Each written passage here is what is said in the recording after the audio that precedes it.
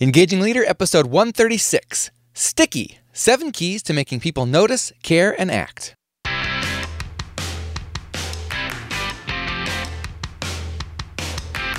Does your leadership inspire trust, passion, and action? Welcome to the Engaging Leader podcast with Jesse Leahy, consultant, writer, and speaker. Jesse has helped executives engage hundreds of thousands of people. Join us now for principles to communicate, engage, and lead with greater impact. Welcome to the show, Engagers. In a typical communication strategy, part of the plan involves leadership action, but another part of the plan always involves communication content. That's the words, images, videos, and so forth. Now, you've probably heard the phrase, content is king. You can do a great job with other aspects of your strategy, but if the content isn't effective, you'll fail to meet your objectives. Content is key to grabbing attention and getting people to think or act differently. So if content is king, how do we make it effective in order to drive behavior and make a positive difference? There are 3 secrets to effective content. We need to make it visual, sticky, and what I call nudgy. What do we mean by those 3? Well, the first secret is visual. I'll just explain that briefly, but we talked a lot about it in episode 127. Let's get visual, 6 engaging ways to use images. But for purpose of this conversation, let me just say this. Visual is about using graphics and video appropriately. Now, if you think about it, would you consider yourself a visual learner? Most of us do. 65% of people learn best when visuals are used. Marketers have been leveraging that tendency for decades, but a lot of leaders in workforce communications haven't yet been taking advantage of it. There's a lot of scientific research that shows that the right visuals cause people to notice, believe, remember, share, and act on what you're communicating. It's fascinating research, and I definitely encourage you to go check out episode 127, where I explain that research and then also talk about ways that you can use visual for much more effective content. Now, in this current episode, 136, we're going to talk about the second secret, which is sticky, and then we'll discuss the third secret in episode 138. That's going to be called nudgy, how to influence people to make an optimal choice in the moment of truth.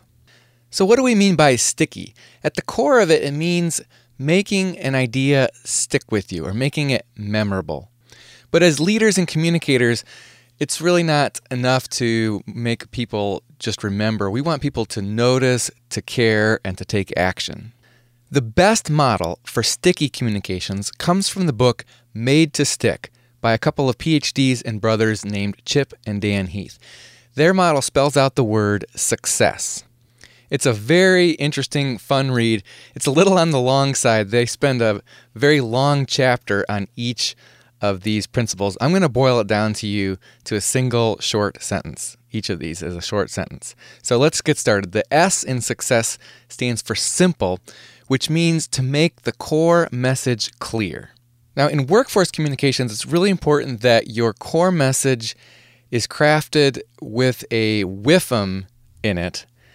And WIFM is what we would use to remember that an employee or other audience member is always going to be taking in the content, listening or watching the content with this question in mind: what's in it for me?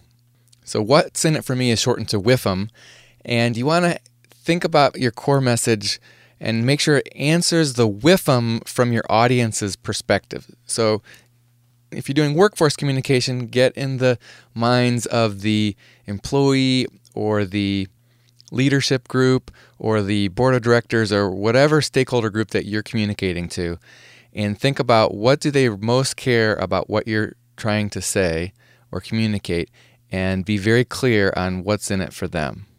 For example, we had a client who had a very common situation where they had a lot of employees going to hospitals that really weren't the best qualified to treat certain conditions. And the company was trying to identify hospitals and other providers that they recommended that employees go to that would provide higher quality services and more state-of-the-art equipment and training, because a lot of hospitals, although they may be closer and more convenient to employees and their families, the hospital is not going to turn you away, even though may not be the best qualified. They want your business, they want your revenue, and they'll gladly perform surgery on you, even though there are better places out there to have it done. And most employers would actually rather spend a little more money with a high-quality provider in order to make sure that the employee or family member has a successful outcome. Because otherwise, if you go to some little rinky-dink hospital and have a major surgery done, and then a week later you've got a complication and you're right back in that hospital for another surgery, and then you have another complication, and then you go try a different doctor. That's sometimes called bounce. The patient bounces from provider to provider. It ends up oftentimes costing many times more than just if they had it done, the surgery done correctly at a more qualified provider, even if it was more expensive. So when we explained this to the workforce, to employees and their families, we talked about how the whole point of the program that we've set up, it was to get it fixed right the first time.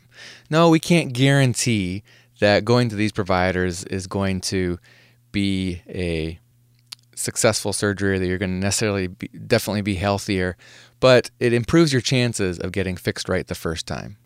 And so the company is encouraging you to go to these hospitals because you're more likely to get fixed right the first time. Yes, we think it'll save the company money in the long run. No, this is not just some effort to steer you to cheaply priced hospitals. It's about getting fixed right the first time. So you see how that answers what's in it for the employee and their family. So that's S for simple. Make the core message clear. U is for unexpected. Make people notice. To get people to pay attention to your idea, you need to interrupt them somehow. You need to violate their expectations. One of the best ways to do this in workforce communications is to use humor. Now you say, Jesse, I thought you were talking about unexpected. What does humor have to do with unexpected? Well, if you unpack the psychology of humor, part of the formula is always unexpectedness. Now, I'm not a comedian or a super funny person, and the first time that was explained to me, that all humor relies on unexpectedness, I didn't believe it. But then when I started paying attention to what made people laugh and even specific jokes, I realized that it's true. There's always this part in the joke where it goes off in a direction that you didn't expect. And that unexpected makes people notice. They're more likely to pay attention, and they're more likely to maintain their interest. We recently had a client who was implementing a new system, and they were originally planning on rolling that out to their workforce with a typical announcement email and a how-to guide and so forth. And instead, we did those things, but the other thing we decided to do was a short and humorous video. And this was not any big production deal. This was a very simple video. They actually filmed it in-house. We kind of came up with the creative approach, and we wrote the script for them. But all the actors were just employees of this company. There were no professionals or anything like that. And what we did was a parody on Jeopardy with categories like cool tools and changes.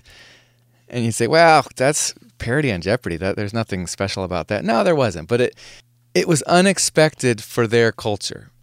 It wasn't crazy funny. It was a light humor, and it was very short. We were pretending it was the final 2.5 minutes of a Jeopardy show, and the questions taught people about how to use the benefits of the system. And there was one of the contestants who was just so excited, he was practically wetting himself. And every time the host would ask the question, this one contestant was just going crazy. He couldn't wait to answer. And so part of the humor was that he was getting all the answers right. None of the other contestants ever got anything right. And he was just uber excited. And after it was played for employees, there were other leaders coming up to this group within the company asking how they could do a video like that because it really stuck with people. They saw how humor really was one way to stick with people. So unexpected, make people notice, and humor is one way to do that. The first C in success stands for concrete. That means to make people understand. And in workforce communications, key to doing that is to get away from corporate speak and instead talk in terms of specific people doing specific things. So this is about getting away from abstract talk. We often, in the corporate world, talk in terms of jargon, and we want to synergize and we want to systematize and so forth. And we need to keep things real when we're communicating to people. One of the easiest ways to do this is to include examples, just like I did with the example about the hospitals and getting fixed right the first time. It's better if you don't get into the corporate speak in the first place and you take a step back and you look for jargon and strip that out. But if you get in the habit of always providing an example of what you're talking about, it forces you to get concrete. And then even if people's eyes glaze over a little bit as you go through your corporate speak part, as soon as you start telling the example and say it and basically say it like a story, tell a story, it'll make the abstract stuff that you were saying more concrete, and they will then be able to understand. So concrete is make people understand. The second C is for credible, make people believe. Two really good ways to do that are to provide statistics or other data, number one, or number two, to use a spokesperson who is a recognized expert or has some sort of authority on that topic. So in the first example, providing statistics, I did that to a great extent in the podcast that I was talking about earlier about visual. If you were to listen to that, you'd be very much convinced that visual is very important. Not only when I talk about 65% of people being visual learners, learning best when visuals are used, but also things like the average person reading between 200 and 300 words per minute, but taking less than a second to process an image, and that when they do eye tracking studies, they show that people gravitate immediately to images. And how on Facebook, photos get 7 times more likes and 10 times more shares than regular posts. Now, instead of providing statistics or data, or maybe in addition to providing statistics or data, you can use a spokesperson. And so, for example, we have a client who has a medical director that's involved with a lot of their benefit and wellness services, and we have very much used that doctor as a spokesperson. We've put his picture on many things. We've done lots of videos with him because he has a very credible personality.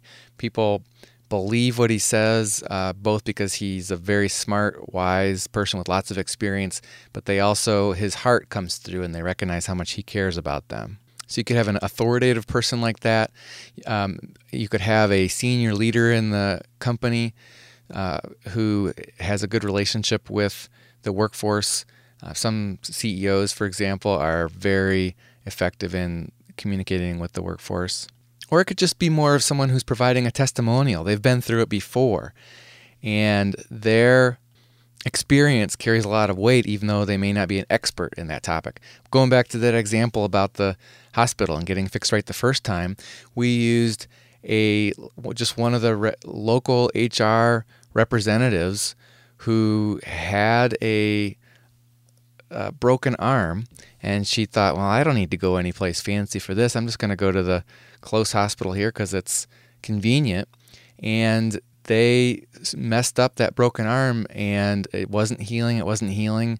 And after a few months, she went to a better hospital, one of the recommended places, and they checked it out, and they said, oh yeah, this wasn't set properly, and now you got to have surgery. to get it fixed. And so she eventually did get it fixed, but it was a lot bigger hassle with a lot more pain and suffering involved. And so the video of her talking about that, even though she's not an expert in medicine, carried a lot of weight. So that's a testimonial. So the second C is credible, make people believe. E is for emotional. Make people care, and you do that by connecting to what they care about. We often think that people are entirely rational or logical beings, and in fact, we are feeling beings. To a great extent, we're driven by our hearts. And so to get people to care about our ideas, we need to make them feel something. Now, maybe that's sharing a testimonial like the one with the broken arm where I just talked about.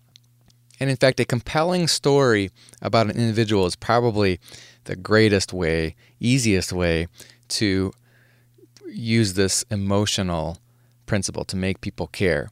And so let me just go ahead right into the next one, which is S for stories. Stories is how we make people act. And we do that by inspiring them and simulating what the behaviors that we want them to do. So inspiring and stimulating are two things that stories do in order to make people act. Another way to say that is first we provide the simulation, which is the knowledge how to act. And secondly, we empower people through inspiration. So we give them the motivation to act. In that story about the local HR rep who had the broken arm, you got to see her making the decision to use this higher quality provider, higher quality hospital. And so you were inspired by why. You're motivated to do the same thing yourself if you were in that kind of situation. And then you got to know how easy it was because the company provided sort of a concierge. You just call this number and we will get it set up for you with an appointment and so forth. And including travel expenses covered to get you to this place, to the better hospital. So whether you tell those stories in a video or in written format or in a picture, sometimes you can just have a picture and maybe with a caption that tells the story. Or maybe it's a story that's told in person. Stories are what make people act. And then the final S is for short. And this helps us to avoid losing them. Now, I have to be honest, this is not in the book. In Made to Stick, they spell the word success, but they don't have the final S. And I think for a long time that was fine. But I tell you what, in the age of social media and smartphones, shortness is now a necessary part of the formula. And so I've added an S at the end, which satisfies the grammar nerd in me or the spelling nerd in me because I can't stand to see the word success spelled without the final S. But more importantly, it really is true, a key. Attention spans today are so short. For example, if you're communicating to people through their mobile device, you essentially have to re-earn their attention about every 9 seconds. And generally, the most you can hope for to hold them is about 3 minutes long. So how do we apply that principle? Well, most of the time, if we're going to do a video, we try to keep that video under 3 minutes. For example, that Jeopardy parody I told you about, we, right from the start, wanted to make sure that was no more than 2.5 or 2 minutes and 45 seconds. Now, sometimes, of course, you can't do it all in a 3-minute video. And so in that case, you might want to think about, if you really can't do it in a short 3-minute video, can we break it up into a series of videos? And we recently had a case where the client had some content that they wanted to be used for their new hire orientation. And here was the information they wanted to use. And even though we kept it pretty high level, it was going to require almost 16 minutes of video. That's a long time, if you're sitting in a room watching like a new hire orientation thing. 16 minutes sort of drags on. And they wanted people primarily to consume this on their mobile devices. Well, that's way too long to expect someone to sit there and watch it on their phone. You'd watch a movie that's 2 hours long, that's 100% entertainment, but something that is primarily instructional or educational, 16 minutes is very long. So we did everything we could to make the content interesting. We did it in a light and humorous style. We also kicked the video off with the CEO And we scripted him to talk in a light and humorous style, and he even had a couple jokes about himself.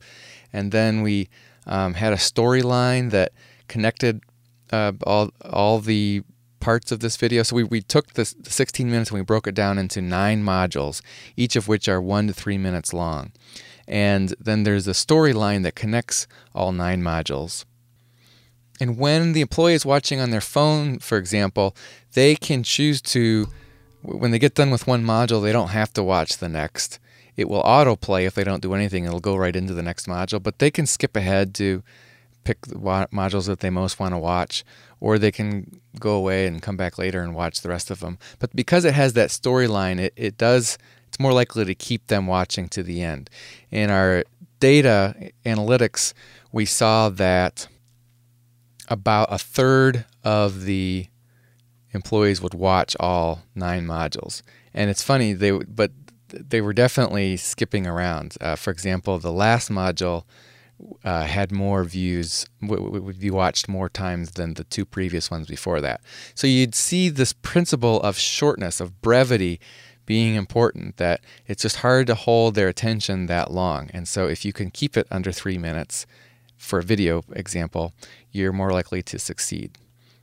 And the S for short is all about avoid losing them. Okay, one last example I'll share, and this ties almost all of these principles together. There's a client that has an annual wellness event that they call a Global Activity Challenge. They've got 15,000 employees all over the world in something like 27 countries, and there are very few things that they get all employees globally involved in, and this is one of them. It's essentially a walking challenge where sometimes in the past, where they ask people to keep track of their steps. Use a pedometer and keep track of your steps or other physical activity. And sometimes in the past, it would be a contest to see who could have the most steps. This year, instead of having a contest like that, they're having a drawing. So as long as you achieve at least 6,000 steps a day, you'll be entered in a weekly drawing for $500. And if you do at least 10,000 steps a day, you'll be entered in one grand prize drawing at the end of the 8-week event, and you could win $10,000. One of the things that we've done to get the word out to people about this and all over the world is we created a series of memes, of picture memes. So, for example, one is this close-up of a baboon's face, and the words on the image say, "That face you make when you find out you can get healthier and win prizes." And this baboon's just got this great big grin on his face. So people can't help but look at that and sort of at least chuckle, if not crack up. And then under that image, that meme, is a couple blurbs explaining that there's this $10,000 grand prize raffle plus weekly drawings for $500, and here's how you can get involved. We developed several of those, and we're going to use one each week, starting a few weeks before the event, which is actually happening right now, and then every week during the event to keep employees focused on it and keep motivating them to continue to get exercise and to log their steps. And those get posted in a Facebook group as well as on their corporate intranet.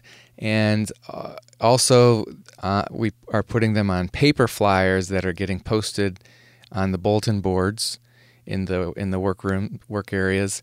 And they're going on TV monitors. And at some locations, they're also being texted to employees. So once a week, it changes up. It's a different funny image with a different blurb. It's a very simple message. It has a what's in it for me that's part of it, both in terms of winning prizes, but also getting healthier. The humor is kind of unexpected, so it catches their attention. And then we're also doing a photo sharing campaign where employees can take pictures of themselves doing something active and posting that in the Facebook group or on the corporate intranet. And that helps people care because they're seeing their coworkers doing that, and people love to share photos, so they actually care about themselves doing it. And they're also seeing some of the leaders around the company posting photos and making comments on the Facebook group. And so that adds to the credibility and adds to the emotions. And it's essentially little stories. Oh, regarding stories, I should say, then the $500 weekly drawings, as those drawings happen, we take a picture of the winners and we just share a quick blurb about what they're doing to get the appropriate number of steps, whether that's at least 6,000 or 10,000 steps. And it's all very short. These are quick little things that people, they see it, they get the key message in less than 10 seconds, and in essentially about 30 seconds is all the time they would need to read the whole flyer. All right, so that is the success formula for sticky communications. Simple, unexpected, concrete, credible, emotional, stories, and short. And sticky is just one of the 3 keys that we've been talking about, the 3 secrets to effective content. So we talked about visual, that's more in episode 127, go check that out. Today we talked about sticky, and then get back with us in 2 episodes from now, 138, we're going to talk about nudgy, how to influence people to make an optimal choice in the moment of truth.